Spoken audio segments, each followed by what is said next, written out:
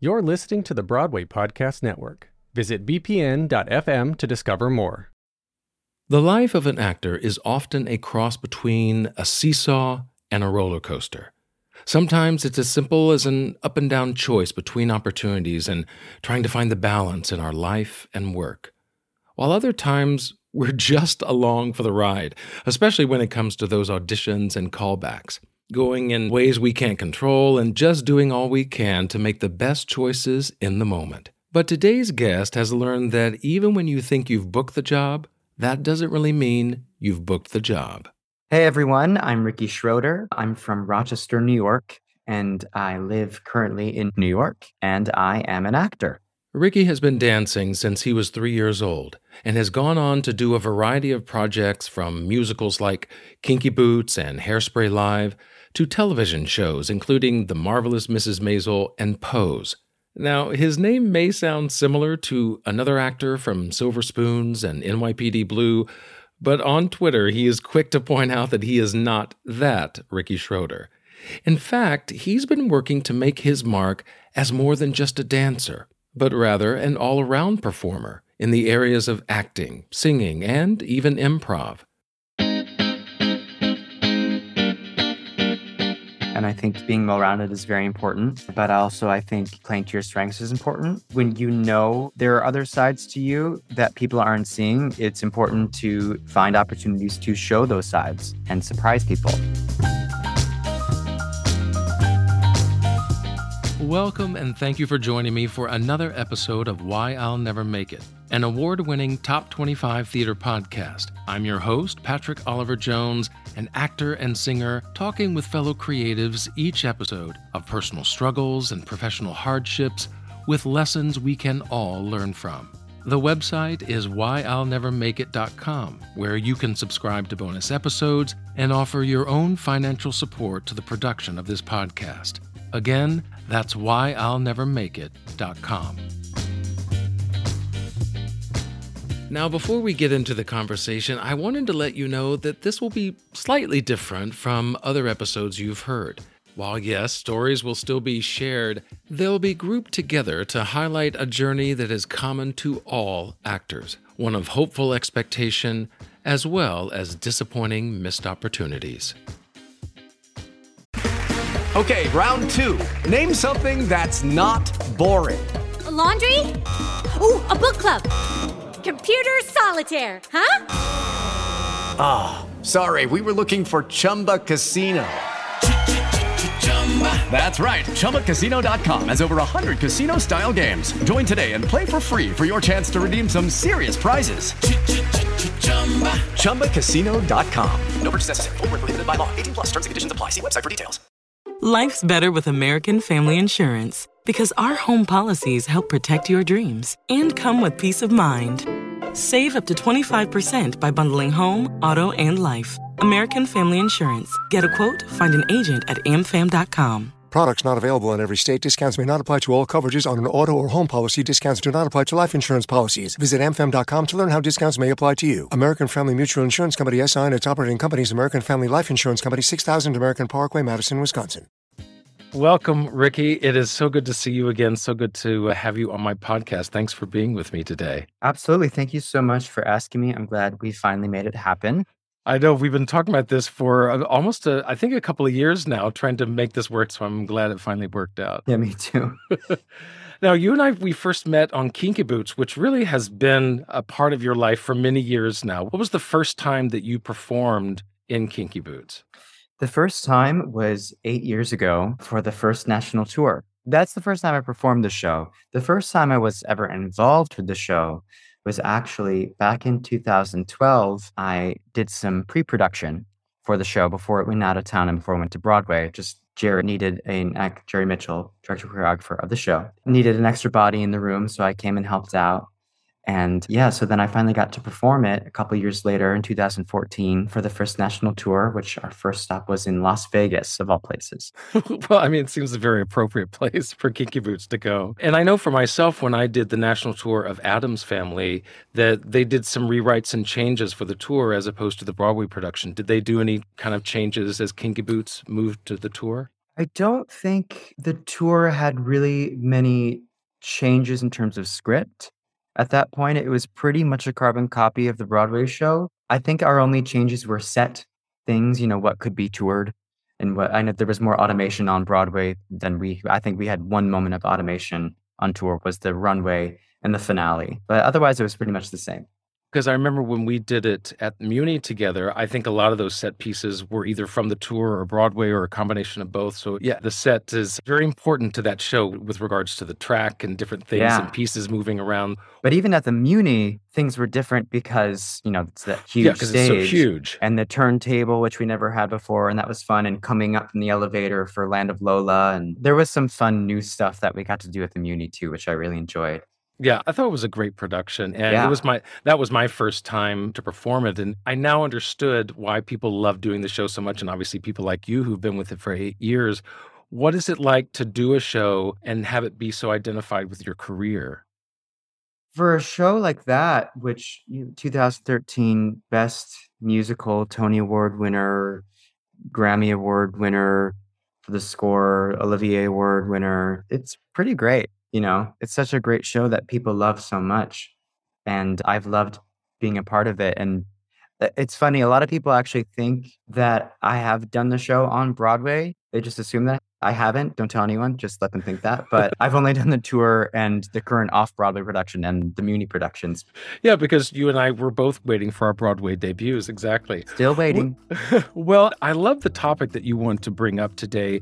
And this is that idea of even when you think you've booked something, you really haven't booked something. And so we're going to go through some of the shows that you've not done, some of the shows that you thought you were going to do. And I think it's a good sampling of the different ways that us actors can get excited about a project, and then all of a sudden, for one reason or another, it falls through.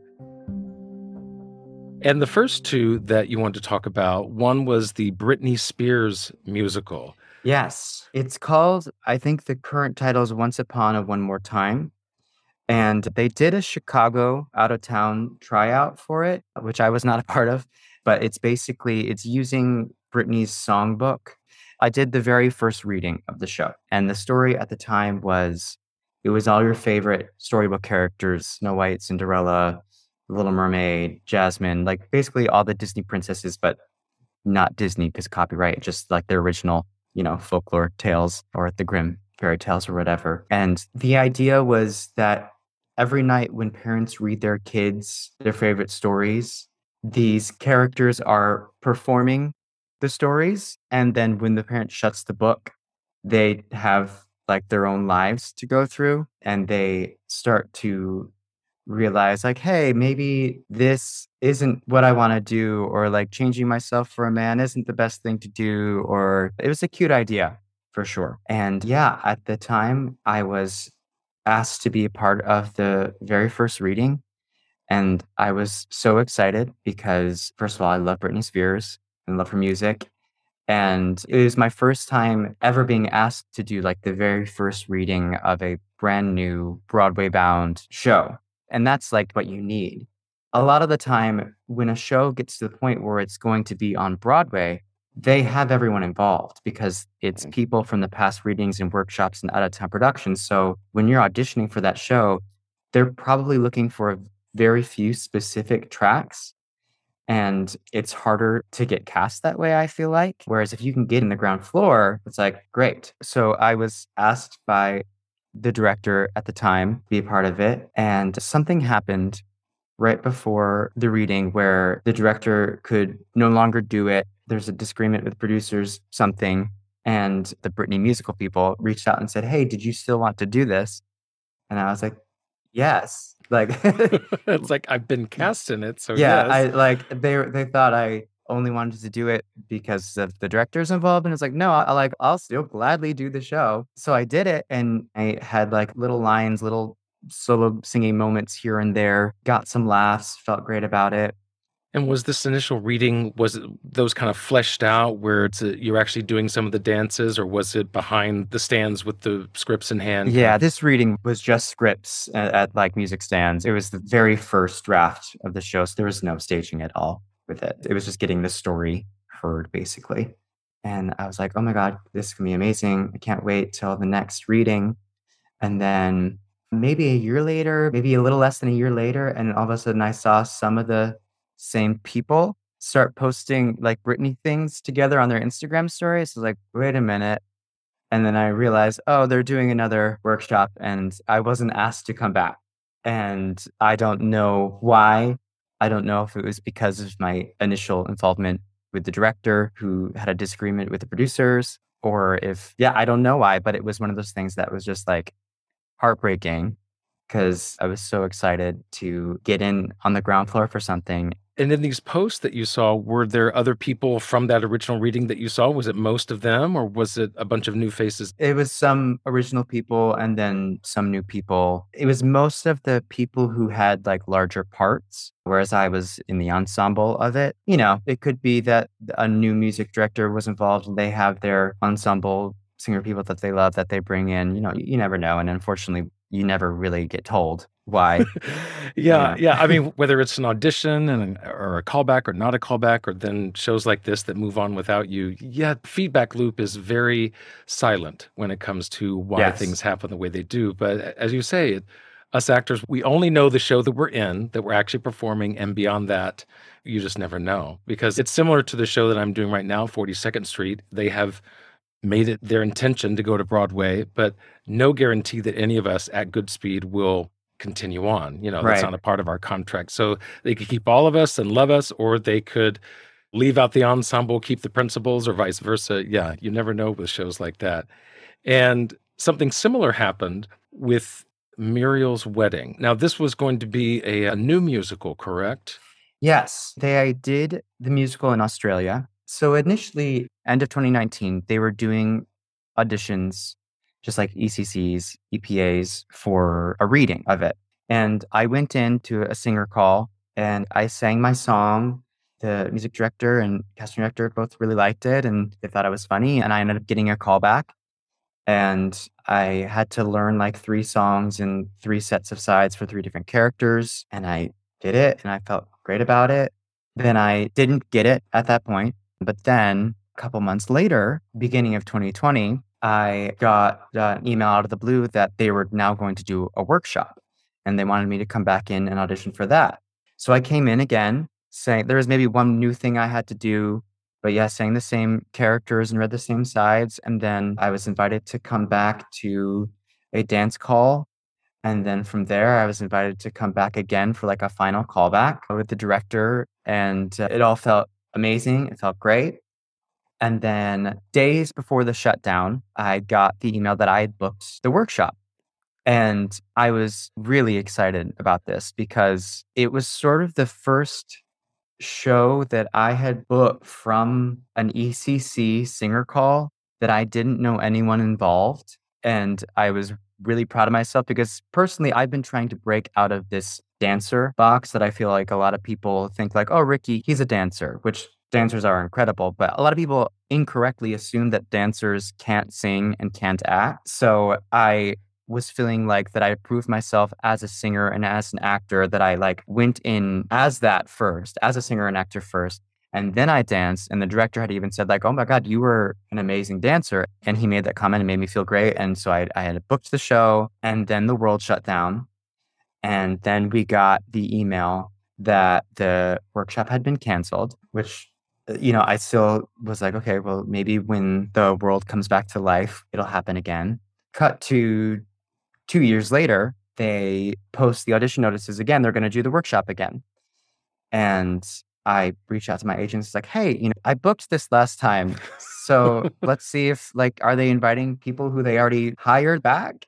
So they reached out, and I had heard a friend of mine who was involved had already gotten an offer and I hadn't heard anything. Now, was this someone who had booked it previously, like you? Yes. He had actually done the reading that I hadn't booked, and then he was going to do the workshop as well. So he had gotten an offer, and he actually wasn't going to do it this time because he was busy with something else, but I hadn't heard anything still.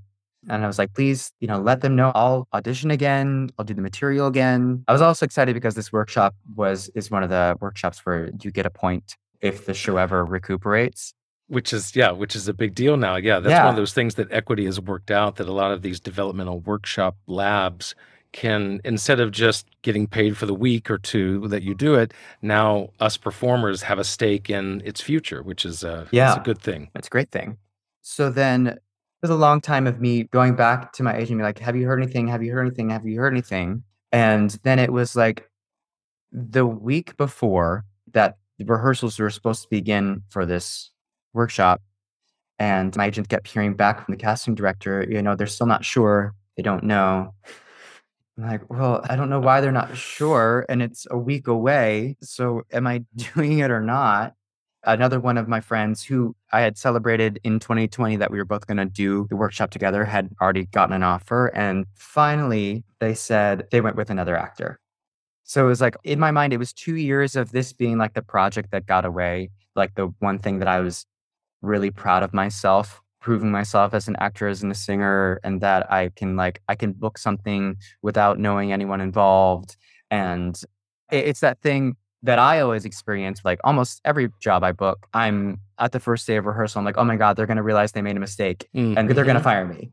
And so this time it really actually did feel like that, because they did hire me, and then who knows why they made the decisions that they did, but for whatever reason, they decided that they no longer wanted to hire me. So it felt like I am correct in my insecurities. Yes, after 2 years of thinking about it, they're like, no, Ricky is not the one we want. Ricky's not the one. Yeah. And, who knows down the line, maybe they'll ask me back.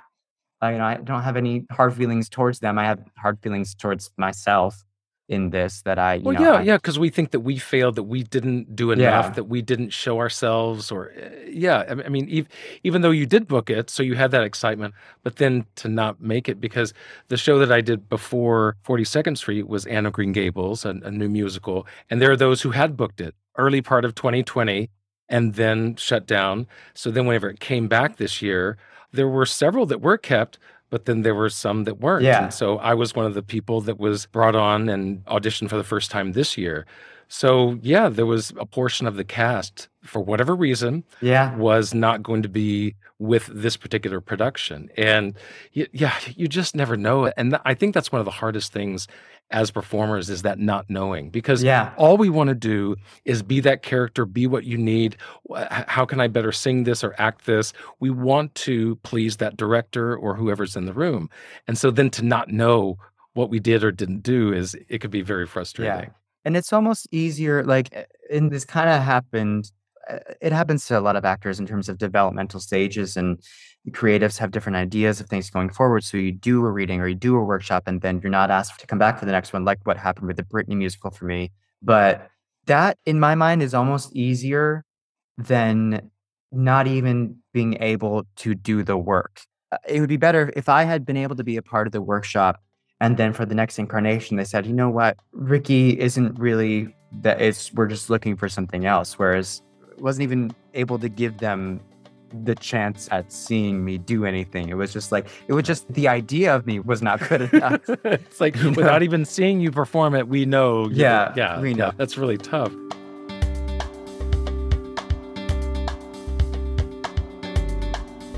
For the second set of shows you want to talk about, the first is The Last OG, the TV series with Tracy Morgan. What exactly happened in that instance?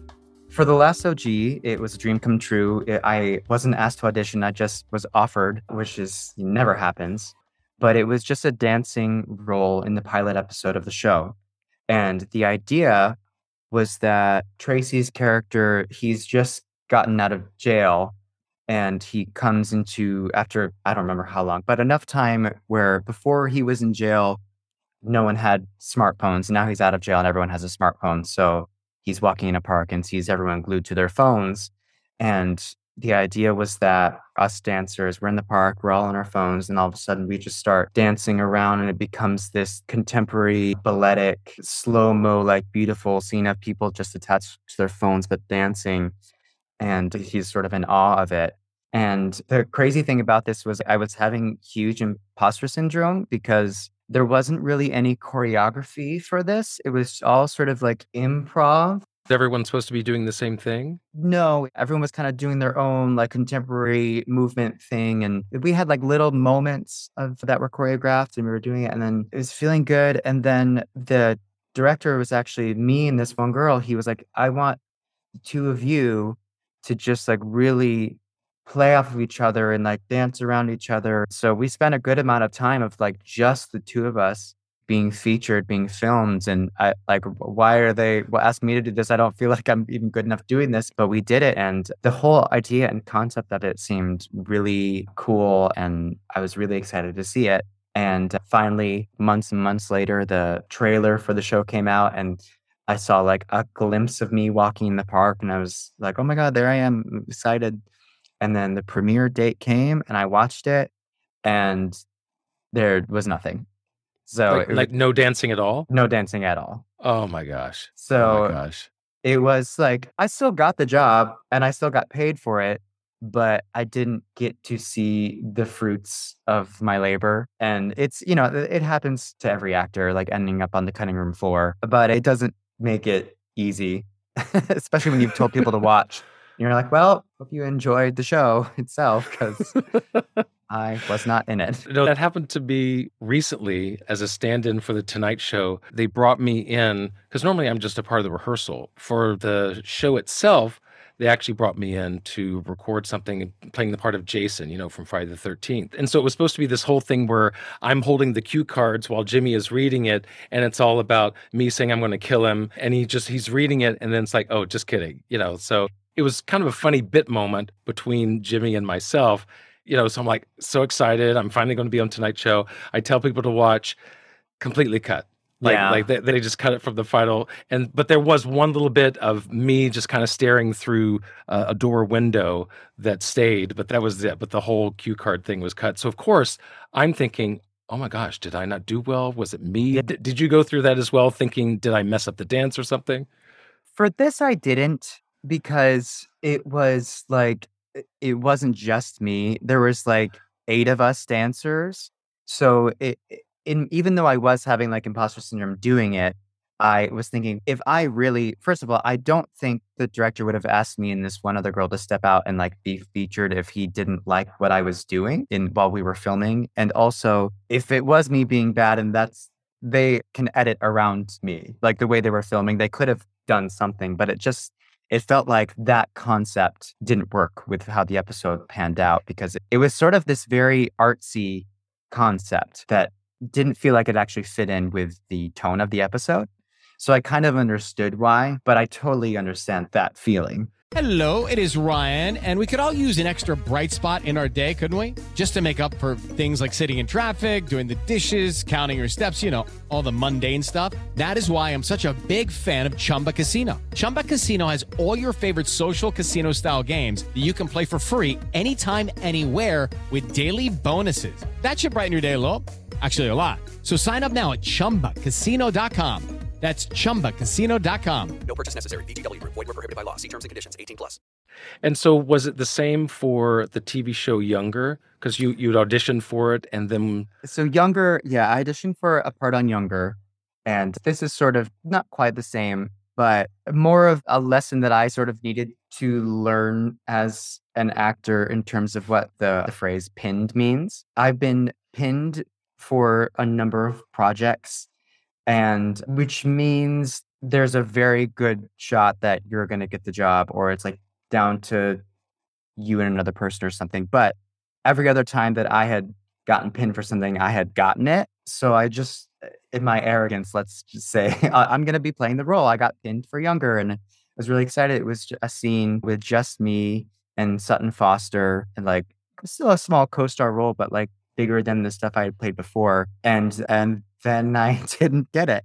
I mean, part of what I do, even before I get pinned or even before I get a call back, It's like when I get the audition, it's this delusion that I feel is maybe the one thing keeping me going in this career. It's like I get the audition and I start planning my schedule. It's like, you start looking ahead to the future. Yeah. You start looking like, oh my God, this is going to be amazing. Like me and Sutton are going to have a great time on set together. We're going to be besties. We're like, oh, this is schedule. I'll have to move this thing. I'll have to cancel this thing. I hope it doesn't fall on this date. Like I'll figure it out. It starts to become your reality in your mind, which makes it harder when it doesn't happen as opposed to letting it go. And then it doesn't happen. You're like, oh, well, I already let it go. But that hope, it feels so good when you're having it that it's like it's the one thing that keeps me going. And somehow I'm still able to have that delusional hope at times. But yeah, for younger, it was just a lesson on pinned does not mean you have the job. So good lesson to learn. Yeah, because I had one of those with a commercial. It's going to be a national commercial. And I was put on hold. That's another thing that they tell you. You're on hold, make sure you have those dates available. And so you're thinking, oh, okay, I will make sure. Yeah. So it was the weekend before filming was to start. And so I reached out to my agent, hey, I haven't heard anything, and like, well, you're still on hold. I'm like, but they film in like 48 hours. I think they would know if they, I didn't hear from them. And then Monday morning, when the call was 6 a.m., my agents got back to me at 10 a.m. saying, you're no longer on hold. Thank you. Yeah. It's like, I realized that 24 hours ago. I had turned down work that would have happened that week, but instead, That's the frustrating part too, is you're sort of expected to literally be on hold for an opportunity that you may not get, and then you miss out on other opportunities because of that. Yeah, it's one of those things where some casting directors, I think they're getting better at it, but some, they still think we're just waiting by the phone or by our computers, waiting for that call or email, and just we're ready to go. When, we're now starting to have lives that may be other parts of performing, other parts of creative, or may just be 9-to-5 jobs so that we can get by and make it. So there's so much more to our lives now than just waiting on these auditions.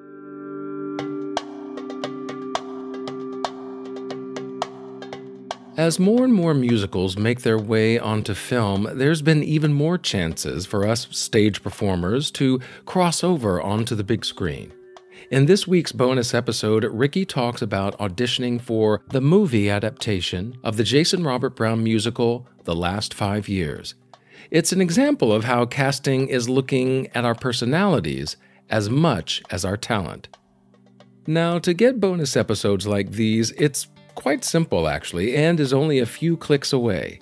You see, podcasting, while enjoyable, isn't cheap.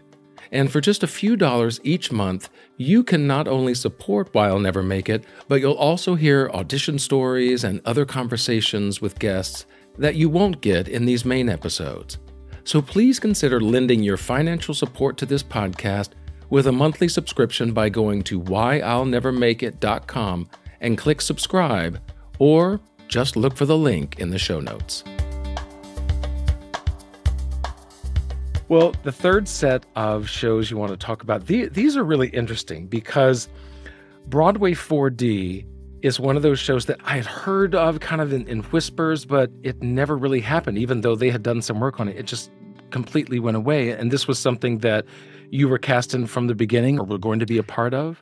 Yeah, Broadway 4D was supposed to be this like big new tourist attraction for New York City. They were renovating this old theater, and it was going to be like part movie, part live performers with like motion or like smells or water. A full sensory experience. Yes, yeah, exactly. A full sensory experience with like live performance and film performance of all the Broadway hits, like big numbers from big musicals.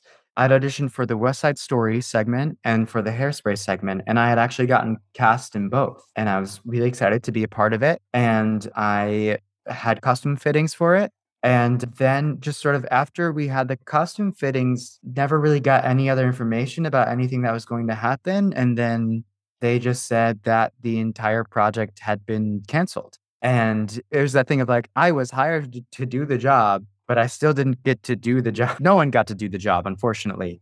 And it was supposed to be this like huge thing that like a lot of money was going into. And Yeah, because I was looking up the history of the show. It was like 60 to $90 million. So this was like huge budget. I mean, Broadway musical may be on the high end 15 to 20 million just for a Yeah. Broadway musical to get it up and running. Talking like Spider-Man type of money that were just tens of millions of dollars going Yeah. into it.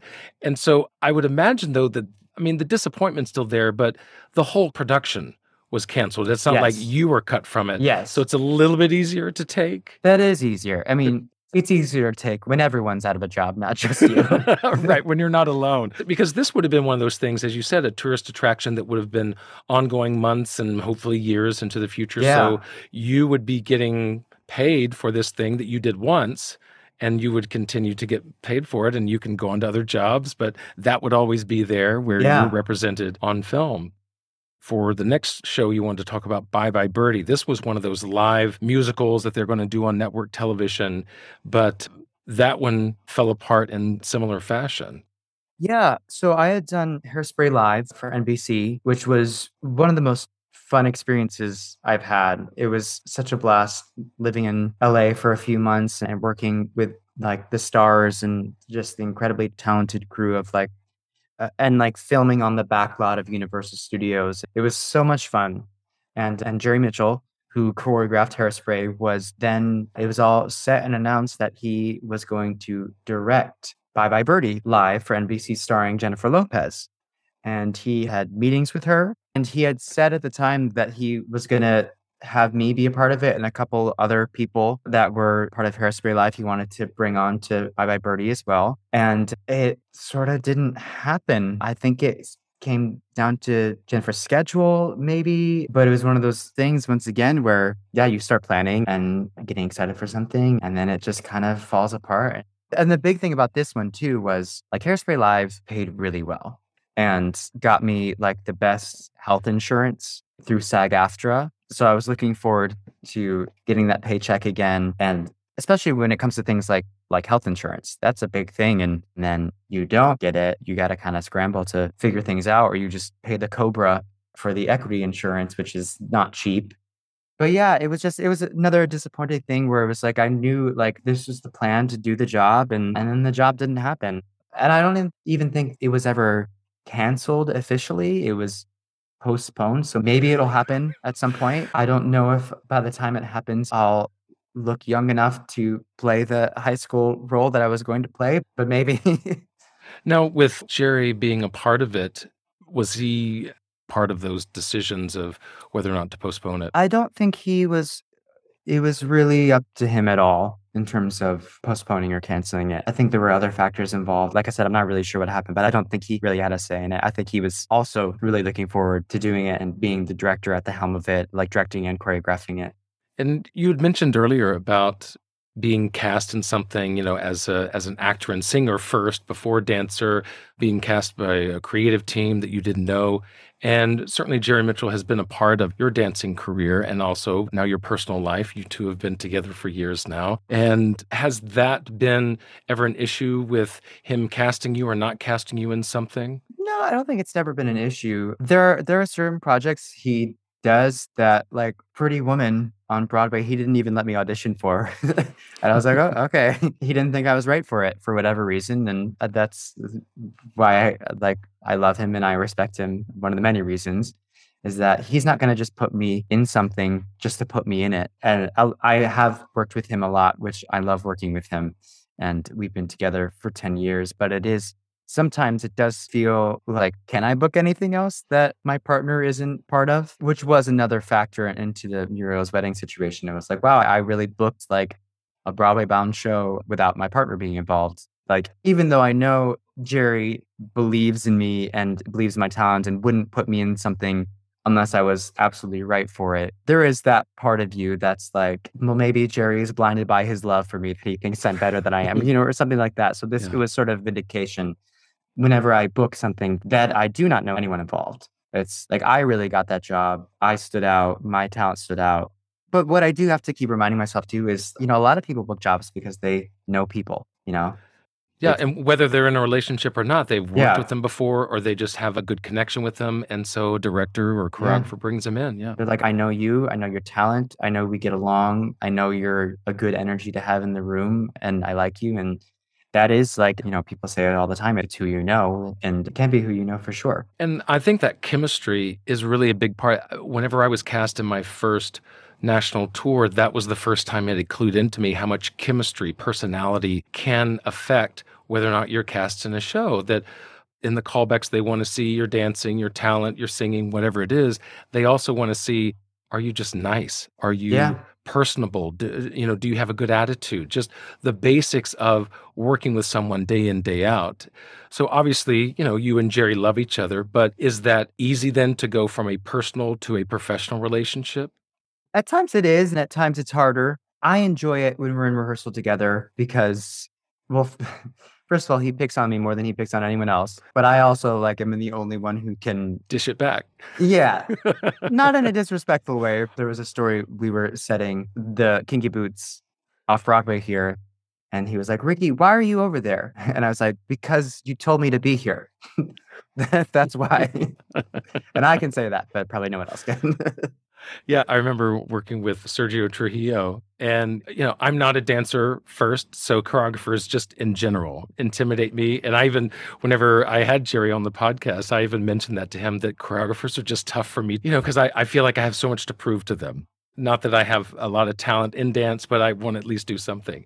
But Sergio was kind of getting on us in Adam's Family about this one section, and he picked me out as not getting this particular step, and almost in the heat of the moment, but I hope I said it in at least a respectful way. But I was like, "I'll get it, Sergio. I promise, I'll get it." And the whole room just kind of went silent for a bit. He's like, "Okay," and then he just moved on. So sometimes you just kind of have to stick up for yourself, and usually I think people, if it's done in a respectful way, they understand that and then they move on. But there was I will tell, just because I enjoy this story. We did our production of Becoming Nancy at the Alliance in 2019, and world premiere show. Loved being a part of it. There's one section where we had balloons, and we were kind of doing this swaying thing with the balloons, where we would sway, and the balloons would sway opposite of us. And someone in the show wasn't holding it right, so it wasn't getting the effect. And Jerry went up to him and said, "Oh, you're not doing it the right way. This is how you do it." And Jerry demonstrated it. And Jerry demonstrated it wrong. And I said, "Jerry, you're doing it wrong. That's not how you do it." And so he was like, "Well, how do you do it then?" And I showed him. And I was like, "Okay, Ricky's the balloon captain now." So once again, probably the only person who could have said that. Of course, yeah. No one else is going to pipe up and say, "Jerry Mitchell, you're doing it wrong." You're doing it wrong. You're doing the thing that you choreographed wrong. I would assume, though, that you have learned a lot from him professionally. I mean, certainly, in listening to the stories that he told on the podcast, he's just had so many different experiences in LA and New York and the various shows that he's done. And I assume that you too have learned from him in both a personal and professional way. Oh, absolutely. Absolutely. I mean, yeah, he's a wealth of stories from the greats. And I'm always surprised when, I feel like I've heard them all, and then we'll be in rehearsal, or we'll be with someone and he'll pull another one out. And I haven't heard that story before. I'm still learning more things about you after 10 years. And yeah, just seeing his work ethic. One of the things that I love about the way that Jerry works is he's able to command a room in a way that gets things done and lets people know that maybe they're not doing the best they can, but still giving that smile or that laugh, that thing that says "I still love you. We're having a good time. There's joy here. Get it done, but I love you." And I think some directors kind of struggle because they just get "Oh, this has to be right. You got to get it done." And then people feel like, "Oh my God, they hate me," or "Oh my God, they're a tyrant." And Jerry is able to get all the work done and get it done right, and still be a joy to be around, which is a hard thing to do. It's time for today's Lucky Land horoscope with Victoria Cash. Life's gotten mundane, so shake up the daily routine and be adventurous with a trip to Lucky Land. You know what they say, your chance to win starts with a spin. So go to LuckyLandSlots.com to play over 100 social casino-style games for free for your chance to redeem some serious prizes. Get lucky today at LuckyLandSlots.com. Available to players in the U.S., excluding Washington and Michigan. No purchase necessary. VGW Group. Void where prohibited by law. 18+. Terms and conditions apply. Well, I think touching back on some of the stories that you've told, acting, singing, dancing, it is very vulnerable because we're showing ourselves, we're showing what we hope to be our talent, our creativity, and we hope that it's good enough, be it for the audition or once we're actually in performance. And so it's a very tender and vulnerable place for us Yeah. to be to expose ourselves. And depending on how directors come at us, can be whether we're bolstered up or whether we're kind of torn down. And it sounds like that you coming out of this dancer bubble or this box that you felt you were in and now being able to incorporate acting, singing, and with it, being a more complete performer, it sounds like that you're able to better shine and come into your own as well. Yeah, absolutely. What do you think has been the biggest factor in you coming from dancer and being so proficient in that to now embracing these other sides of your creativity and talent? Well, it's not really that I'm embracing it. I've always had it. It's like I grew up doing, I mean, everyone was the lead in their high school play, but like I was, and like I did straight plays and went to NYU and did like scene studies and all that. And for whatever reason, I felt like when I started auditioning, because I was a good dancer and I looked a certain way, I felt like the industry said, "Oh, you're a cute young guy and you dance really well, so that's what you are." And at first I was like, great. Yes, if that's my way in, if I can be a dancer and then work my way up into like playing roles and stuff, that's great, which is still what I'm trying to do. So it's not that I'm embracing these, they're not new sides of me. It's like I'm finally saying no to opportunities that are only dance. One of the things Jerry's taught me is saying no can be a powerful thing because I sort of realized like if I continue to do these dance only gigs, then people aren't going to see these other sides of me. And so I started saying no to that. And I think what was helpful also was I started booking some TV roles, and they're like nothing that has taken a huge amount of acting to do. But even if they're one line or two lines, it's like you still have to be believable. You still have to be, if you're playing, I was a recurring character in Pose. And my audition for that, I had to go all the way down to the audition room and I had to say the words, "We're recording," and that's it. And I was like, great, like, whatever, this is dumb. I said those two words, I'll go home. And then I booked it. I was like, yay, whatever. But it's so that like, I could have been like, "We're recording," or like, "We're recording," or just like something face or false. Of course, because we're actors and we want Yeah. to imbibe every word with something, Yeah. but sometimes it just needs to be Sometimes you simple. just have to be like, this is how a person would say it. There's no deeper meaning behind this. They're saying we're recording because they're recording. But that audition process taught me another lesson.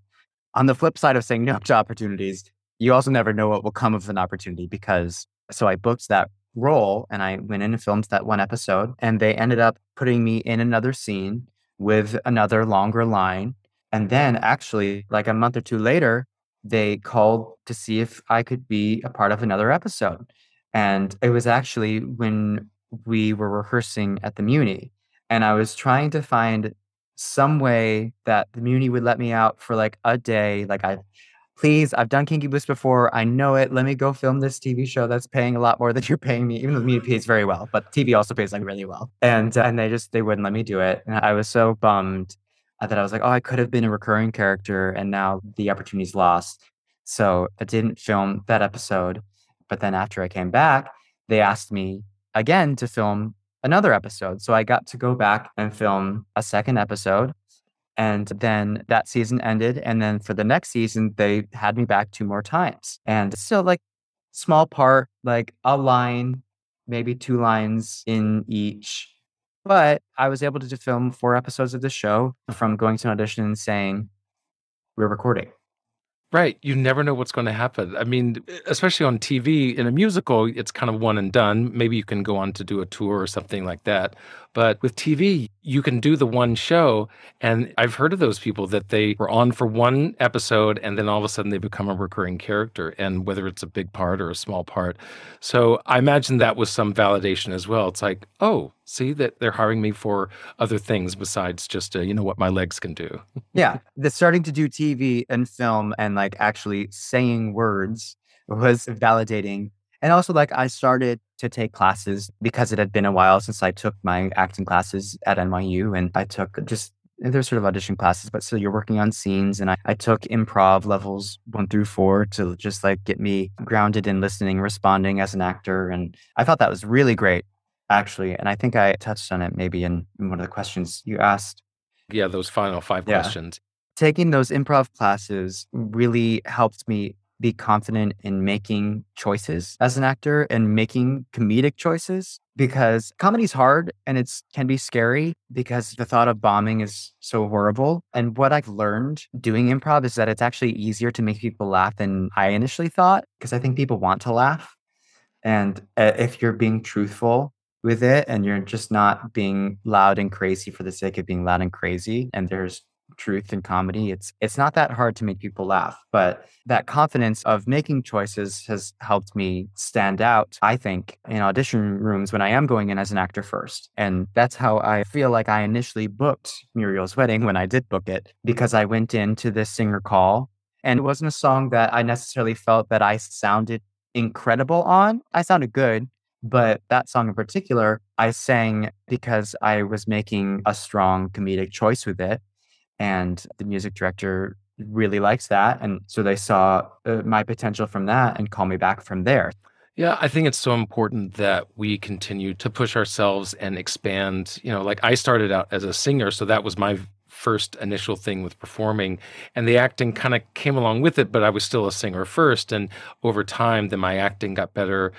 I was forced into dancing because I did musical theater. And so, then I picked that up slowly. But yeah, as much as we can push ourselves and expand maybe what we're initially good at and becoming better at other forms of performance, I mean, it can only help us, as you're trying to do, go from stage to now TV and film and on to other things. And I think that's what we all strive to do, that making it sounds like for you, is that continuation and growing into becoming a complete performer.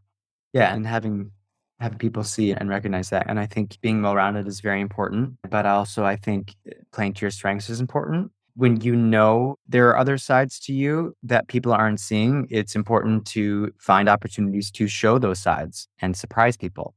Once again, I've been asked to sing at a couple cabarets, events, whatever. Every single time, someone comes up to me afterwards and says, "I had no idea you could sing." I'm like, yeah, I do. It's sort of one of the things you do in musical theater, but it's just this perception, which I hope people can break. It's this perception of dancers is wrong, that dancers can't sing and dancers can't act. The acting thing really doesn't get me, because if you're a good dancer, you're a good actor. I know there's words involved, but there's still that emotion that has to be real and genuine when you're dancing. And that storytelling aspect. Yeah. And I get there are some dancers who are incredible dancers who can't really sing very well. I understand that.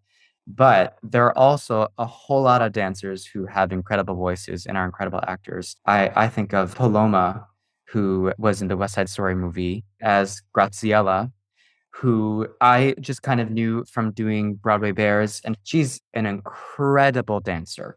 Not that I didn't think she could do more than just be an incredible dancer, but when I saw her in the movie, she broke my heart. She was so incredible in that role. But it's just like, it's this thing that people do with dancers, that they put them in a box and they say, this is the only thing you can do. And I feel like those of us who have been put into that box, we have to say like, no, this is one part of what I do. Someone once said in a musical, make them hear you. Exactly. Well, I appreciate you sharing these stories and having us hear what you have done and haven't done in some cases, but I appreciate you coming on and sharing your experiences. Of course. Yeah. Thank you for having me. Thank you so much for joining Ricky and myself today, but remember, the conversation continues not only with his audition story bonus episode, but also with the final 5 questions on the Win Me blog. You'll find a link to all that and more in the show notes or by going to whyillnevermakeit.com. Well, that does it for me, Patrick Oliver Jones, in charge of writing, editing, and producing this podcast. Background music is by John Bartman and Blue Dot Sessions. Why I'll Never Make It is a Winme Media production, and it is part of the Helium Radio Network and a member of the Broadway Makers Alliance. Join me next time as we talk more about Why I'll Never Make It.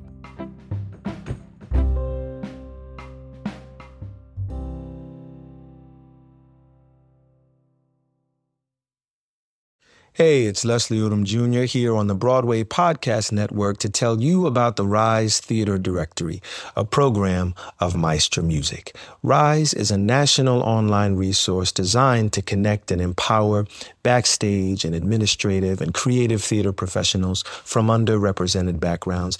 If you work or aspire to work in the theater community, this can help you find your next project. And if you hire theater professionals, search the Rise Theater Directory to find your next team. Create your profile now and get more information by visiting risetheater.org. That's theater with an RERISETHEATRE.org, because only together we rise. Hello, it is Ryan, and we could all use an extra bright spot in our day, couldn't we? Just to make up for things like sitting in traffic, doing the dishes, counting your steps, you know, all the mundane stuff. That is why I'm such a big fan of Chumba Casino. Chumba Casino has all your favorite social casino-style games that you can play for free anytime, anywhere with daily bonuses. That should brighten your day a little. Actually, a lot. So sign up now at ChumbaCasino.com. That's ChumbaCasino.com. No purchase necessary. VGW Group. Void where prohibited by law. See terms and conditions. 18+.